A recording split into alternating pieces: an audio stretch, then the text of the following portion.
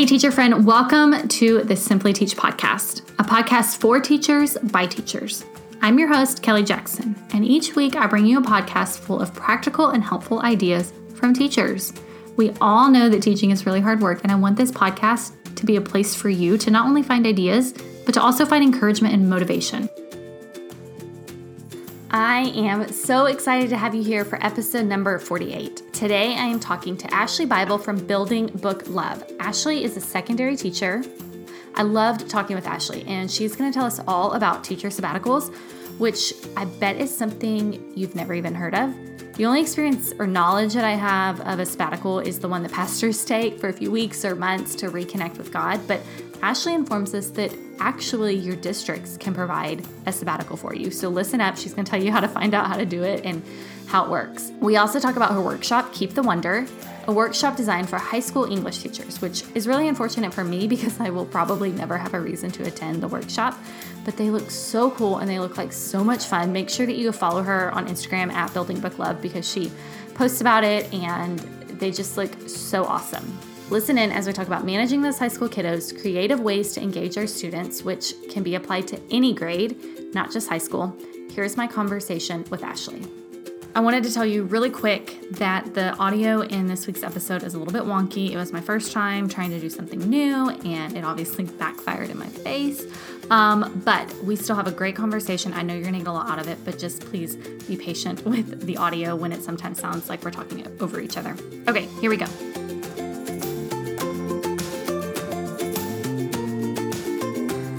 Hey, Ashley, welcome to the Simply Teach podcast. Hello. I am so glad to have you here and really looking forward to talking to you today. But I want to start by having you just introduce yourself to us and the listeners and me, because this is our first time meeting also. Yes, my name is Ashley Bible, and I have been a teacher for 10 years now. I am a secondary teacher. I have taught grades 7 through 12, and I'm currently teaching at the high school level. I teach seniors, and I really love the secondary level and especially high schoolers. I probably would never go back to teaching middle school again. It was a lot of fun, but also one of the biggest challenges of my life, really. The hormones? Yes. Well, it was my first year teaching too, so that is always a struggle. And then that mixed in with all the hormones, and my discipline wasn't that strong, and so it was a lot. I really admire middle school teachers. Now, how long have you been teaching? Did you say 10 years. 10 years. Okay. Yeah. Yeah. So you've been there a long time. I have. Are you related to Amanda Bible Williams? Do you know who I'm talking about? I don't know. Okay, then you're not. Is she famous? She's famous like in the Christian world. I think she is like, I think she not wrote a Bible, but I'm making that up because her last name is Bible. She's something to do with like Christian women. I'll have to look it up. I can't remember what she does, but her last name sticks out to me because it's Bible. And so same last name. It's a very unique name. It's my husband's last name. And, when I call people or whatever and they ask me my name, they're like, can you spell that? And I'm like, the Bible is that, like the book? Like the book, the Bible. But my maiden name was actually pretty cool too. It was Million. Yeah, so I often think maybe I should have kept that, but we're good. Did you keep your maiden name at all, or just kept middle name? Yeah. Yeah, me too. So you're doing some really, really great things in the education world, which is why I wanted to talk to you. So will you kind of share what you're doing? Obviously, you're teaching, but what you're doing outside of teaching right now? Well, right now, outside of teaching, I feel like I am working an entirely another full-time job. I have a Teachers Pay Teachers, store, and I blog, and I recently started a workshop. And I started this workshop when I was on a sabbatical last year. And so then it was exciting, and I was so pumped up about it, and I had so much time to work on it. And so I came back to teaching full time this year, and I'm like, yeah, we're still doing this workshop. And the girls that I have with me that are working on it with me, they are so, excited. And of course we're doing it.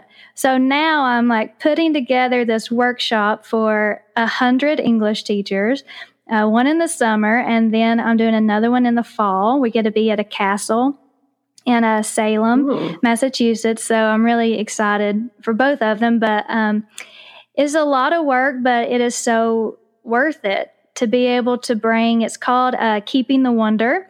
And it's just about, a lot of times secondary teachers feel like they can't be as creative or do like projects and like fun type things in class because high school should be serious all the time and rigor. And so this workshop shows that you can be rigorous, but also still have fun in a secondary setting. So I think it's such a worthy cause, and that's why I'm working so hard on it. But it's definitely been a challenge, and I hope that we do it as much justice as we did last year. We had 2 workshops last year, and it was just amazing to see teachers come in and get to meet them in person and, just share our passion with each other. It's been 2 amazing workshops so far, and we're looking to add more to it. Okay, I have a lot of questions. Okay. So where did the workshop, was that like something when you were on your sabbatical, which I want to talk about that too in a second, but it kind of like was born in that time, or had you already been thinking about it? Like, where did that come from? Okay, this is such a funny story. I am really big into like home design. I love design, and I follow this design blogger, and they have a podcast too. It's called Young House Love. Oh yeah, I know that one. Okay, cool. Well, she had blogged one day about this. She called it the cutest children's bookstore she had ever been to. And she blogged about it, and she took these pictures. And so when I saw the pictures of this bookstore, I don't know, it just struck me. I said, I have got to figure out a way to do something at this bookstore because it was magical. It's called The Story Shop. It is in Monroe, Georgia. It's about probably 50 minutes outside of Atlanta. You would never know this town or never know to visit this town if, somebody didn't tell you about it. But it is seriously the cutest bookstore I have ever seen. And they have this huge table in their like little private room, and it fit 20 people. And so I thought, okay, if I can like somehow get 20 people to show up here, we could have, a really like boutique type workshop for English teachers. Well, after we talked to the Story Shop, they said we could actually fit 60 if you kind of rotate them through. And so I planned out this whole event in about a month. And oh my gosh. Yeah. And which there wasn't much decorating to do there because you'll just have to look up pictures. I mean, I'm looking right now. It is so special. It is just magical. And anyway, I just asked, 3 other teachers who I felt like had the same mentality as I do in the classroom about doing hands-on stuff with secondary students, about trying to capture that wonder from childhood and bring it to the high school level. And I just asked them, I said, hey, would you like to do a workshop in about a month? And they all said yes, which this was, getting ready to go into summertime, and teachers always think they have so much time, in the summer. Like our future selves are not nearly as busy as our present selves. But we threw this together in a month, as I said, and it was the most special day. I had only planned on doing it one time. Like I said, I saw this bookstore. I thought I have to do something there, and this was going to be a one-time thing. Well, immediately after the workshop, I just felt this sense of relief. I was like, thank goodness we pulled that off. It was a beautiful day. All the teachers were talking about how it was the best PD they had ever been to and all this. And I was just like, wow, that was awesome. But, I'm kind of glad it's finished. But the other 3 teachers that I had invited there to do the workshop with me, they said, "Oh my goodness, when are we doing this again?" Did you know these teachers before? Like, were you friends with them, no, well, or just we social media friends? We were just social media friends. Okay. Yeah. Uh-huh. It's Stacy Lamb from The Engaging Station. It's Jenna Copper from Doc Cop Teaching, and it's Abby Gross from Right On with Miss G. And we only knew each other through social media. We had never met in person or anything. The very first time we met in person was the day before the workshop in Monroe, Georgia. We had never even seen the venue before the workshop. We had never met each other before this. We met in a coffee shop that was right down the street, and that was the first time we had met. And then we go to the story shop and we're like, okay, I'll present here, you present there, this is how it'll work. And then the next morning at 7 a.m., we were in there, and guests started showing up around 7:30 a.m., and then we just did it. That was it. But they were the ones who encouraged me. They wanted to do it again. So I was like, okay, it was really great. With their encouragement, we'll do it again. And so the second one, we went to Richmond, Virginia. There is a museum there, an Edgar Allan Poe museum, and it's really creepy, and we knew it would be perfect for October. And the only thing was it was an outdoor, we could do some of the sessions in the museum, but once we had everybody together, all 60 people, it had to be outdoors. And I don't know what was in me. I think it was like the new year, optimism and all this, because we were planning this like in August. I was like, sure, it'll work out. It'll be fine outdoors. It'll be like a crisp fall day, There was so much that could have gone wrong with that. I don't know what I was thinking. We did buy everybody umbrellas in case it rained, and it had, I thought this was really cute. It had, when it rains, it pours. Were they were from the museum? No, I made them for our teachers. And so that's cute. It was cute, but luckily we didn't have to use it. But it was it was like 100 degrees that day, even though it was in October. It was so hot, but the teachers who showed up had the best spirits. They were all, happy to be there, and they didn't complain about the heat. And I know they didn't have to be outside miserable the whole time, but I know they were miserable. And I just thought, man, I'll never do that again, the outdoor part. But here we are again, and we're planning our summer one, which will be in Lexington, Kentucky, at this place called Shakespeare and Company. We're all about finding the venues now, because what we like is just creating this special type environment, which no other PD, at least that I know of, does this. We want to make the teachers that show up feel special and feel like they are there not only to be around other passionate English teachers, but to be inspired and, with the surroundings and with the content we are giving them.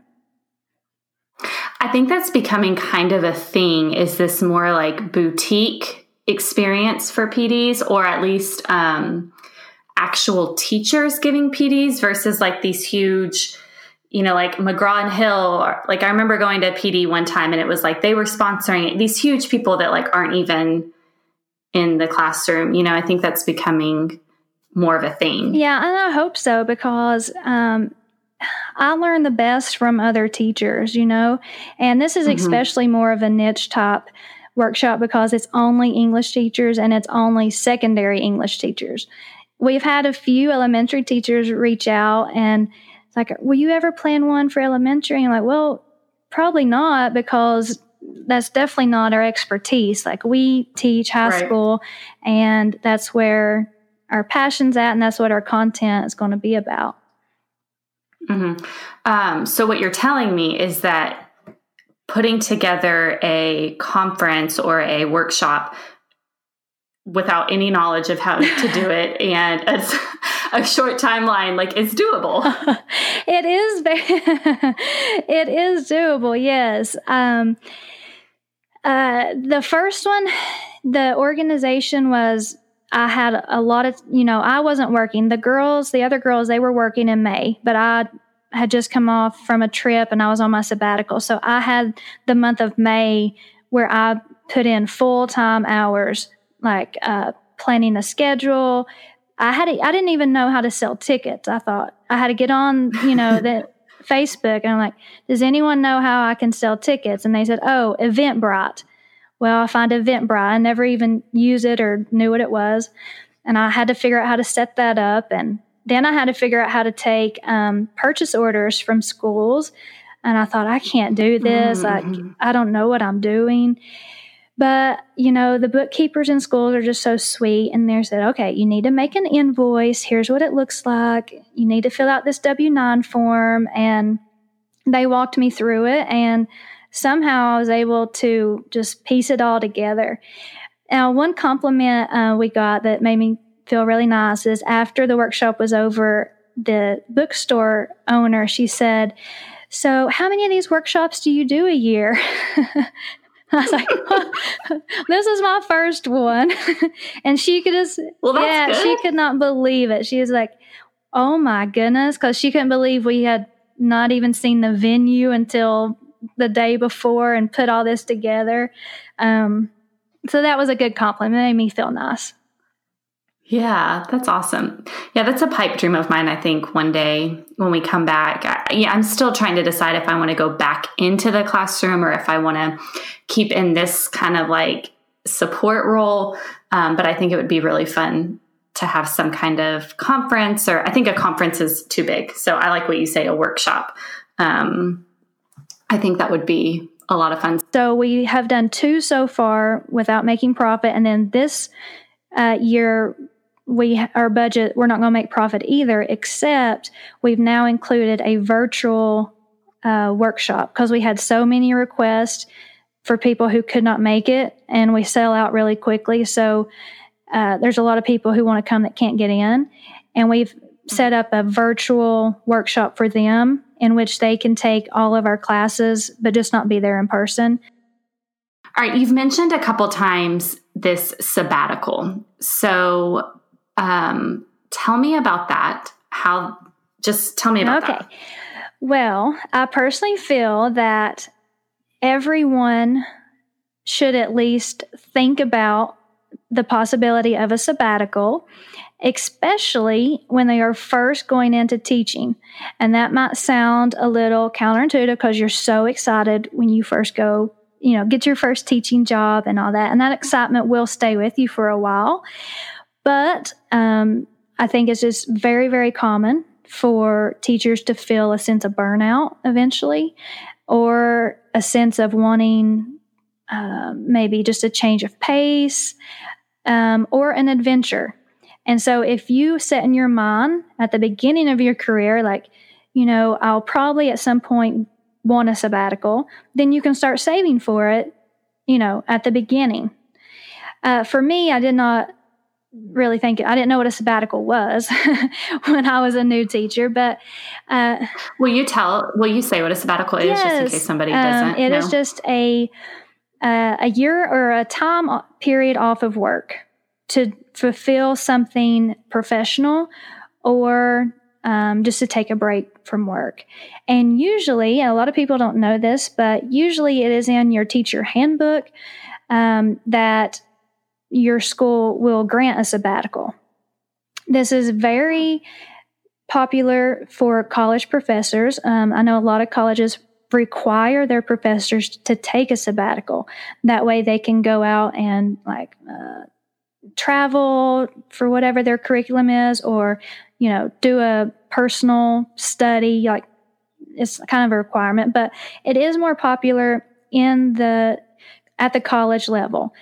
I know that my school had it in their handbook, and I found this out because a woman I admire very much, she had mentioned one time that she took a sabbatical to finish her doctorate.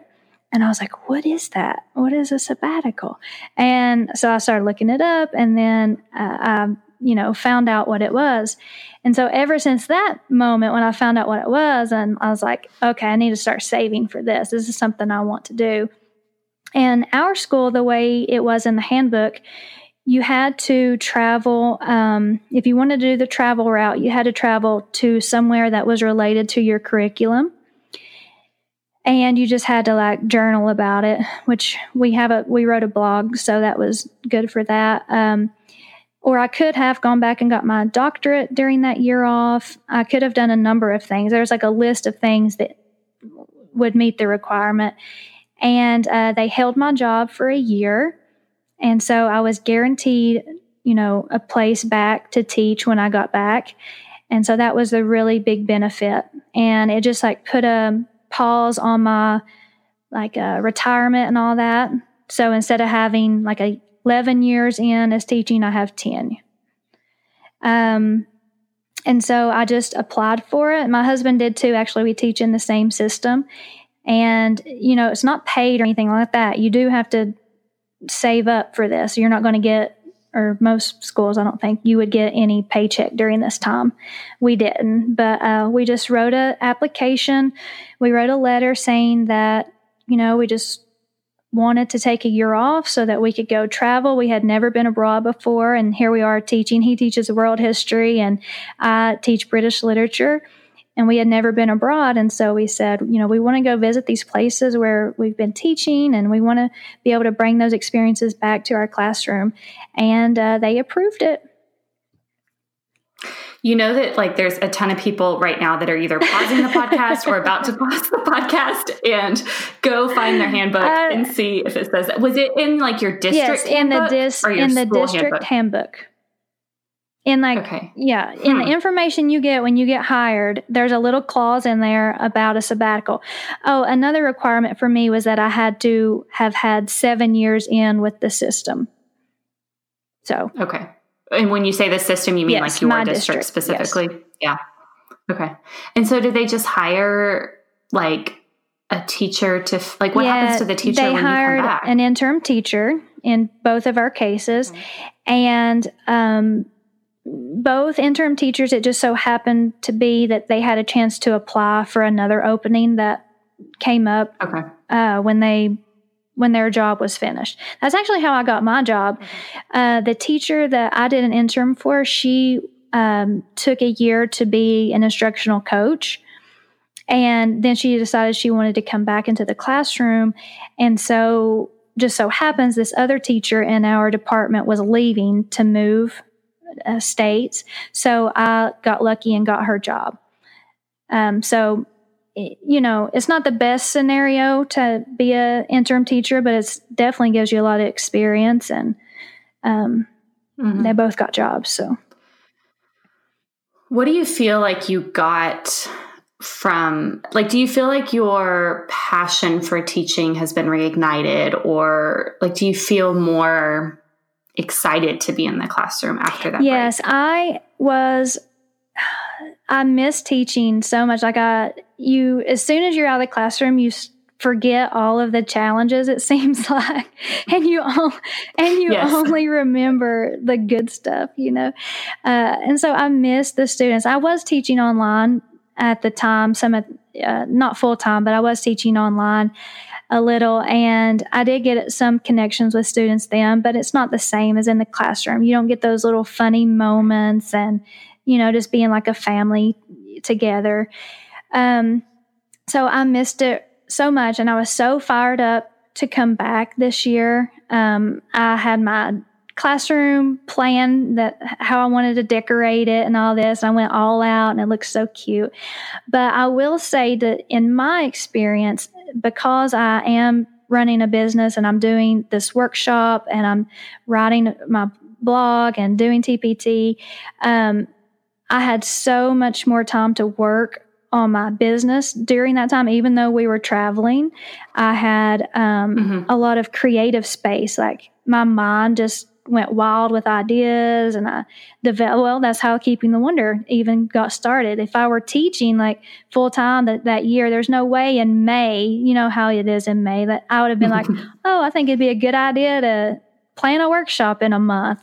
That would have never happened. So I will say for me that even though it did reignite my passion for teaching and I wanted to be back in the classroom, it also is kind of like a double-edged sword in that now that I am back in the classroom, I don't have nearly enough time to work on my business. So I have a little bit different scenario. I tried to find blogs of teachers who had taken a sabbatical, and there are a few you can find, not many. Most of them are in Europe because sabbatical is so popular in Europe for any profession, not just teaching. Mm-hmm. But, everyone I read said that their passion was definitely reignited when they came back into the classroom. Mm-hmm. I can see that tension of like, because that's what I struggled with a lot when I was getting ready to leave the classroom because of moving to Germany. Like, I still enjoyed teaching, but my passion had kind of transferred to my blog and my podcast and my business. And so it's like, while I still love teaching, it's not what makes my heart beat like my business does. So I get that tension. And yeah, it's nice to have the time to actually work on it. Like, that's kind of the stage I'm in right now, being able, to spend my time on that. Yeah, I get that. That's hard.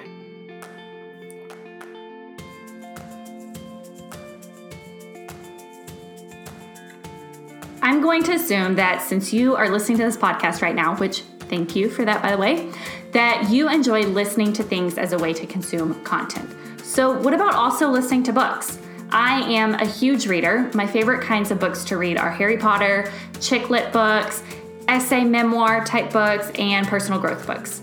But to be honest, it's really hard for me to read a personal growth book or even some type of historical fiction book, because when I read, I want to completely fall into a story, and I usually read at night. So self-help type books are not good nightly reading for me. But you know what does help me knock off that huge list of personal growth books that I've got? Listening to them. I can always listen to books while I'm riding my bike around town, while I'm walking the dogs, doing laundry, which is my least favorite chore. When I was teaching, I logged probably 40 miles a day in the car, so I got a ton of listening done then. If you too have a book list a mile long, then give audiobooks a try. Here's how it works. Head to my website, thesimplyorganizedteacher.com/resources, and there you'll find the link to sign up for audiobooks. You just sign up and you get to listen to your first book for free. Then after that, it's $14.95 a month, and you get to listen to one new audiobook each month. Maybe, like me, you have a really long commute, and one book a month isn't enough. You can always buy more credits. Audiobooks now also allows their members to listen in a whole new way. You can start a book on your smartphone, pick up where you left off on your laptop, and even fall asleep while listening on your tablet. You'll never lose your place. With more than 1 million downloads and counting, I know you'll love it. Head to thesimplyorganizedteacher.com/resources to get your free audiobook now.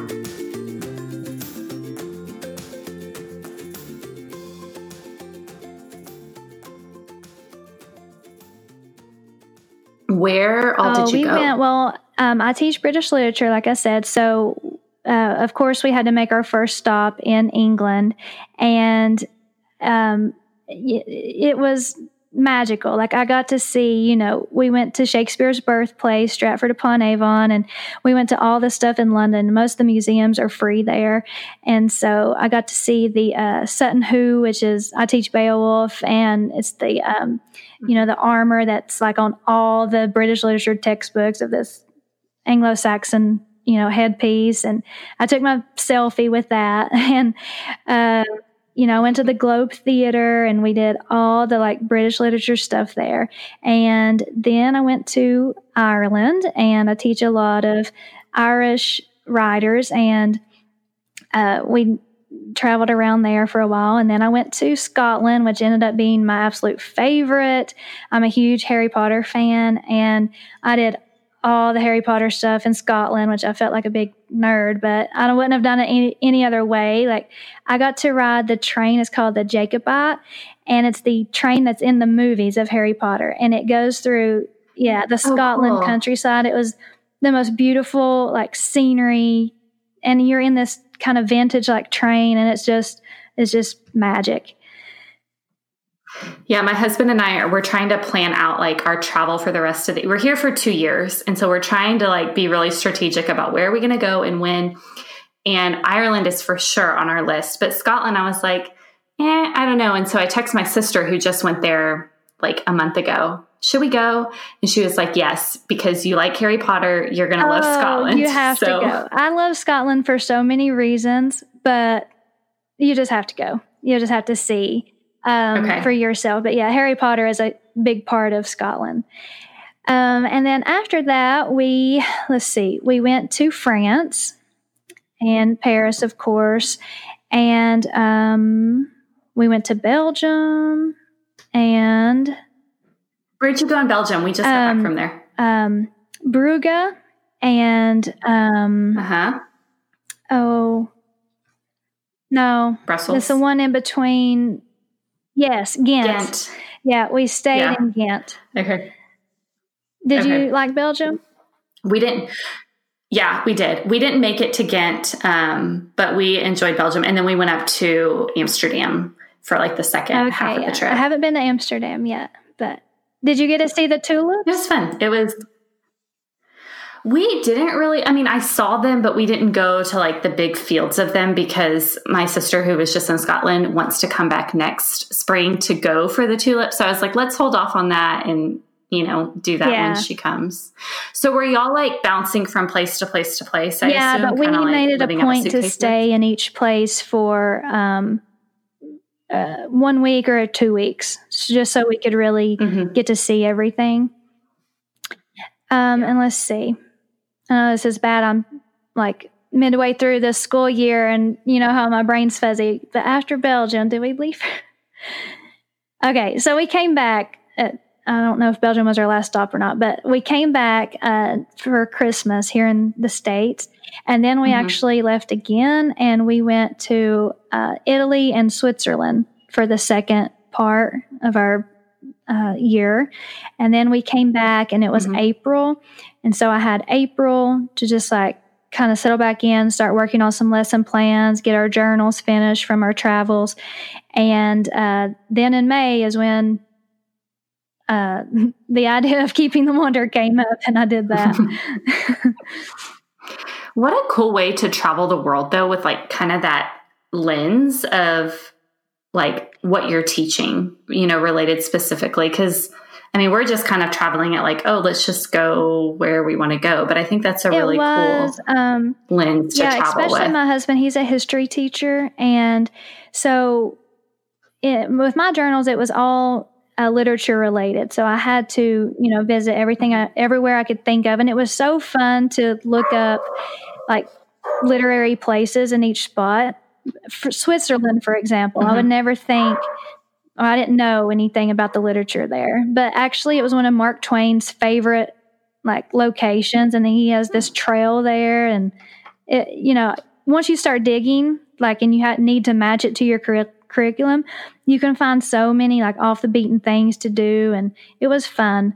And then my husband, as I was saying, he teaches history. And so of course he had a plethora of stuff that he could research and look at. And we really grew. We learned so much on that trip. Probably, or I know more than I learned during my master's. Like if you're like debating, should I get my master's or go on this sabbatical? Like if your goal is to learn more, about what you're teaching, I definitely think the traveling's would be the best use of funds.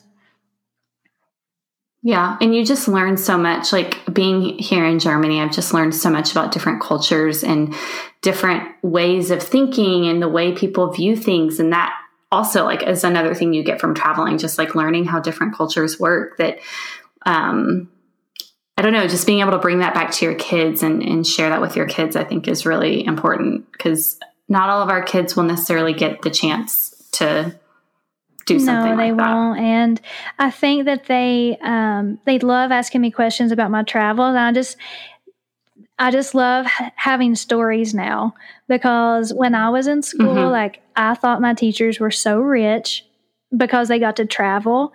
Like I thought, oh my gosh, they must have so much money. But that's just because I just think teachers, naturally want to learn more about the world. And so they made travel a priority. And, once I became a teacher and realized how much money I did make, I'm like, man, I got this time off, but I don't really have money to travel. But we saved and made it a priority. How long did y'all save to be able to do this? Well, part of our saving required us selling our house and buying a almost tiny house. It's not one that is like on wheels that you see on TV, but it's very, very tiny. It's stationary. And we sold our other house. And so that gave us a lot of money there by downsizing. And so that process of selling and all that took about a year. And then I would say we saved for, I would say 2 years. But when we sold our house, that was when we had already made our decision that we were going to do it. So it was about a 2-year process. Okay. Yeah. But you really went in. I mean, yes. Total life change. Maybe not total, but just downsizing and sold way over half of our belongings. We downsized a third. Which again, is something I'm learning from being here in Europe where everything is so much smaller. In the US, we just have so much stuff and we think it's all so important. And not that stuff isn't important, but it's when you sell all that and when you get rid of all that, you realize, oh, it wasn't I was holding it really tightly. And it's so much money. We traveled for months with just a carry-on bag, all the clothes that could fit in a carry-on, because when we booked places to stay, we made sure they had, laundry. And now, I'm teaching and I feel like I have to have cute outfits and all this. And so my, clothing budget is a lot more now than it was last year. I mean, I didn't buy anything. I couldn't fit it in my carry-on, I'm impressed. That's the way to go, traveling that long in a carry-on. Okay, I want to switch gears and talk about some engagement ideas for secondary kids. So I'm primary. Anything I pretty much share about on the podcast is all related to the younger kids, which is why I want you to share some things that you do with your kids to keep them engaged. Because like you were saying, high school teachers either feel like they can't be as fun or creative, or the kids, I'm sure at the beginning kind of roll their eyes, and high school kids, it just, God bless y'all for working with them. I've never taught elementary school, but from what I understand, secondary teachers have to work a little bit harder in regards to getting their students captivated or wanting to learn. I feel like, elementary students maybe are more excited about school than secondary students. So I just try to tap into things that they naturally like. So, for example, they like to talk. And a lot of our best ideas and best lessons come from when we do Socratic seminars. And it's easy for me too, because I just have them read a passage the night before or a chapter, and the next day we come in, we get in a circle, and I have a few different techniques I use, but basically the students the night before had to come up with 3 questions that would generate discussion, 2 passages they think we should look at a little bit closer, and then 1 insight or aha moment they had while they were reading. And so when we get in the circle, they're already prepared at least a little bit. They have 3 questions they can use. So if somebody steals one of theirs, they have 2 more as a backup. And once the conversation gets going, we have some of the best insights into literature that we could have. There's no way this would come from, doing a worksheet or something like that. And they usually hit on every topic that I want them to hit on. Like if I were going to assign chapter questions or something, they usually hit on every single one I would assign. And it's just natural, and they get to talk, and we get to have a nice conversation in class. Another thing that I like to do is I like to bring in real world type scenarios that they would enjoy. I like to do STEM projects with these. And for example, one would be, since I said that I live in an almost tiny house, I became kind of obsessed with tiny houses. And so I created this tiny house assignment to where they get to design a tiny house for a character, and they get to use floorplanner.com. It's free. You get one design free, but they get in there and they have to design what this character would need in a tiny house. Like, they have to bullet down to the basics that they would need and like what design they would put in it and all that. And they have to back it up with evidence from the text. Well, every time I do this assignment, after it's finished and after they present, they all ask me, they say, can we erase this and make our own now? Like, they want to keep using, they love anything that is kind of like touching on their future, because, you know, a lot of my students, I actually have some that already live on their own, and they're planning for where they're going to live, their dream house they're going to have and stuff like that. So anything I can tap into that's like real world, they love that. Oh, and then I recently started using, a few years ago, I started using podcasts, which you'll appreciate. But anytime that I can use a podcast in class, they go wild. They think it's like, especially if it's interesting, of course. But I started using Serial. I don't know if you've listened to season 1 a few years ago, and that hooks them more than any book that we read, because it's about, you know, high school students, and it's this really intense interview process where you're trying to get down to the real evidence and what's true and what's not. And this past Halloween, I used this podcast. It's called Spooked, and it's just this really great storytelling format. It brings in like this mood music and all this, and it talks about kind of ghost sightings. And we did that in pairing with the ghost scene in Macbeth. And so, okay. So do they listen to the podcast listen in at home, class? Or well, when I do Serial, since it's a long series, I do have to assign some for homework, and they actually want to do homework. Like, they want to listen to the episodes ahead, and I try to tell them, like, wait, don't listen to that yet. Especially if it's something I want to do. I know that's hard with Serial. That's like, yeah. But how fun is that? Like, I was always really like anti homework unless it was intentional. Like, I was not a fan of like just random worksheets or whatever, but something like that where they like can get excited about and be engaged in. I think that's awesome. Yeah. And then would y'all like just, how did you relate Serial to? Serial was like, what did you relate it to? Unit for me. We just did it as a literary nonfiction text. So we compared like informational text, how the writing style would be for that compared to this kind of literary nonfiction genre. Were you always creating these engaging lessons with your kids? Like, did this start your first year, or was this something that kind of came with experience? Well, I tried to start this my first year teaching. I've always been a creative person, and I've never been afraid for a lesson to flop or to fail, because I just know that everything's a learning process. So if something flopped, you know, I would reflect on it and change it. But my first job at a middle school, it was with a principal who did not appreciate my creativity. I don't know how else to put it, but I wasn't, you know, the best first year teacher ever. I really wasn't. I had a lot of things I needed to work on, like discipline and different things. But I did have some good ideas when it came to lesson plans. But she did not appreciate. She thought that they should be sitting in rows and working on worksheets.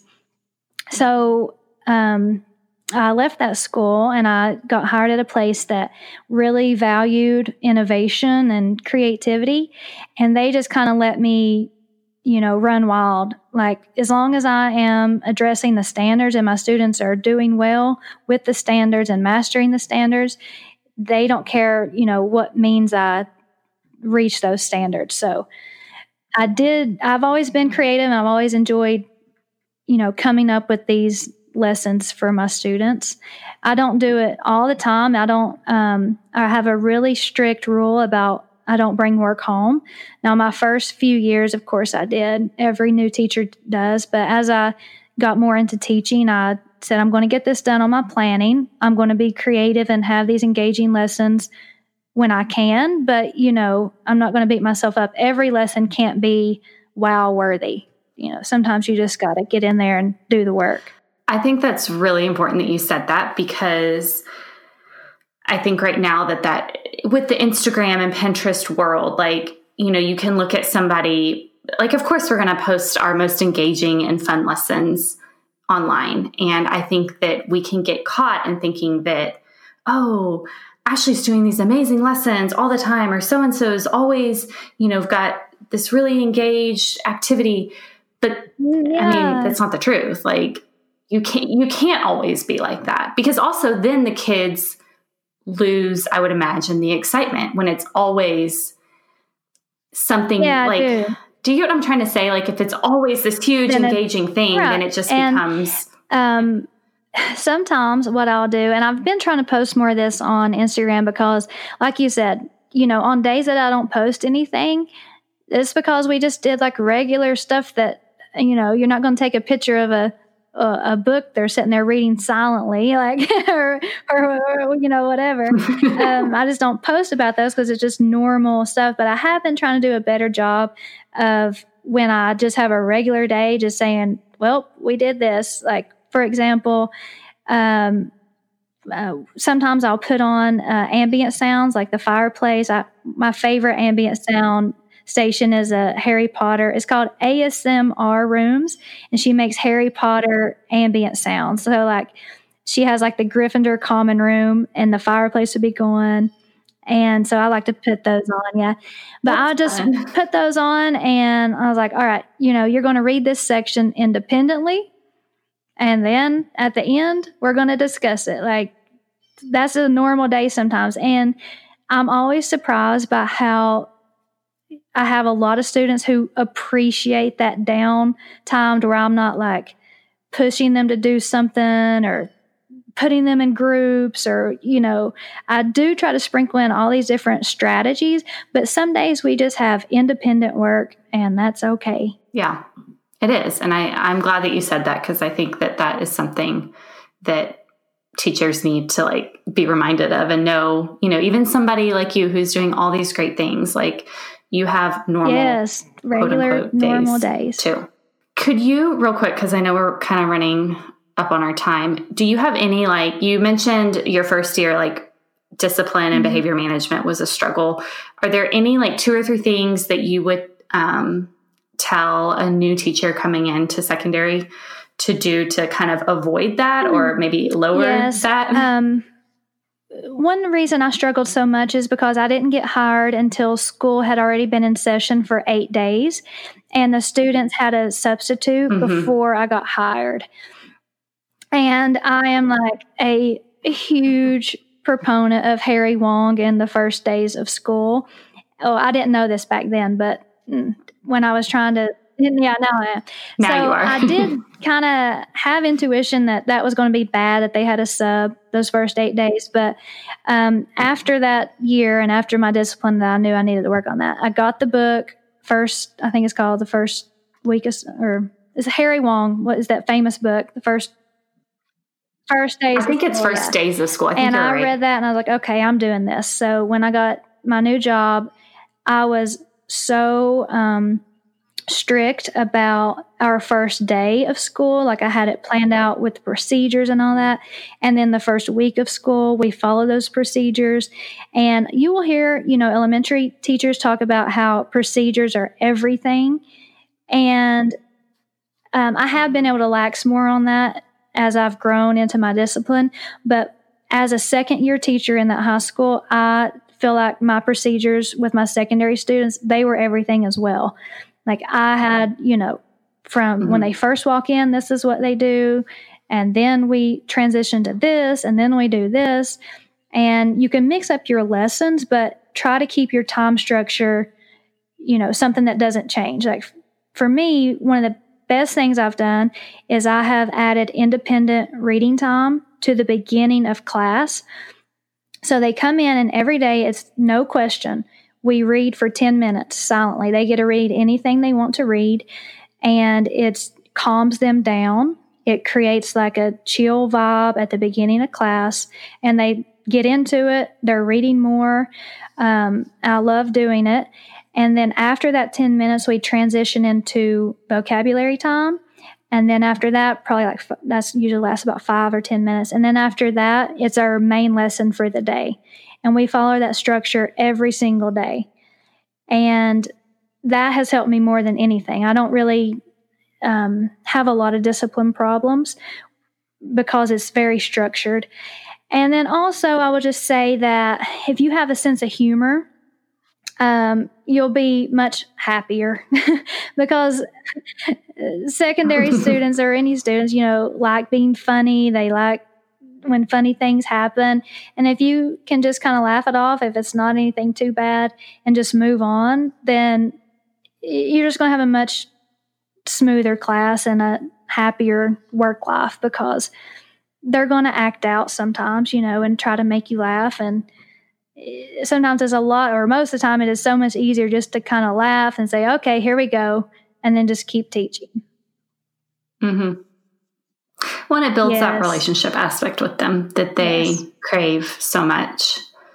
So, well, thank you for sharing all that. Can you wrap up by telling us where we can find you in your TPT store, about the workshop, and then also you still have your Instagram for your I feel like I have too many. That's how my brain works. As you can see, I've got way too many things going on.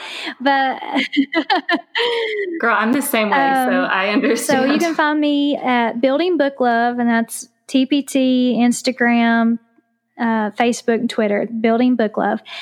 Our Keeping the Wonder is just, if you just type in Keeping the Wonder Workshop, you can find that we have different locations for that, and we also have a virtual option. And then all of my travel-related stuff on Instagram and the blog is called Teacher Travel Sabbatical. Teacher Travel. Yeah. Okay, and I'll link to all that. I'll link to it all in the show notes. Well, thank you so much for your time today, and thank you for sharing all of your ideas and everything. I'm so excited to know you and got to chat with you. I loved Ashley's ideas for making her lessons real world. The tiny house lesson, oh my gosh, I would have loved that as a kid. Actually, I would still probably love it now. And Ashley mentions her almost tiny house on the podcast. She kind of talks about it. And then that night after we got off, or maybe it was the next day, I don't know, I saw it the next day, she actually did a tour of her almost tiny house. And it was so cool to watch. Maybe it's on her Instagram highlights. I'm not sure. Go check it out. But I hope that you will go find Ashley, follow her at Building Book Love. She's doing great things for the education world.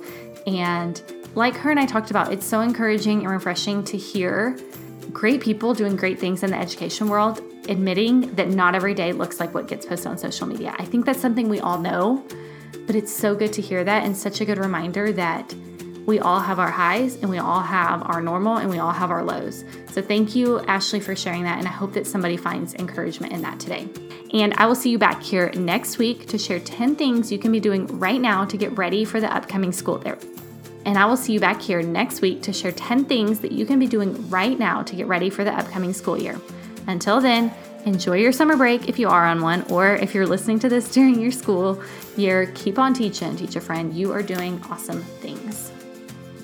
Teaching is so incredibly overwhelming, and the start of the school year can be so fun and exciting, but also really overwhelming. One of the biggest questions or the struggles that I saw teachers asking last summer was, what can I be doing right now to get ready for this school year? I saw both veteran teachers asking that and first-year teachers. But my constant answer to that question was, work on your behavior management plan, outline your routines, and decide how you want to organize your classroom. Those are like the 3 things that you could be doing. But this year, I have an even better answer than just those 3 things. The Kickstart Your School Year course was designed to help you start a new school year. Whether you're a first-year teacher, you're an experienced veteran teacher, you're going to have clear, actionable steps for setting up and organizing your classroom, as well as a detailed plan for managing your students and starting your school year on the right foot. You can get all the info you need at thesimplyorganizedteacher.com/kickstart. I am so pumped to finally be launching this course. It has been an idea in my brain for a couple of years now. This course is designed to help you, the overworked, busy, stressed out teacher. We're going to walk through how to plan for self-care, create detailed management plans, discuss how to organize and decorate your classroom in a way that works for you, and you're also going to think about how to create your plans for the first few days, first week of school. If this sounds like something you're interested in, you can get all the information and sign up for the course. Thank you for listening to this week's episode of Simply Teach. Remember, all the show notes, links to things we talked about, and access to the Simply Organized Teacher email list is all over my website, thesimplyorganizedteacher.com. Also, you can find me on Instagram at thesimplyorganizedteacher. Guys, I want to be your social media friend. I want to interact with you, so come find me. The fun music you're listening to, that's provided by hooksounds.com.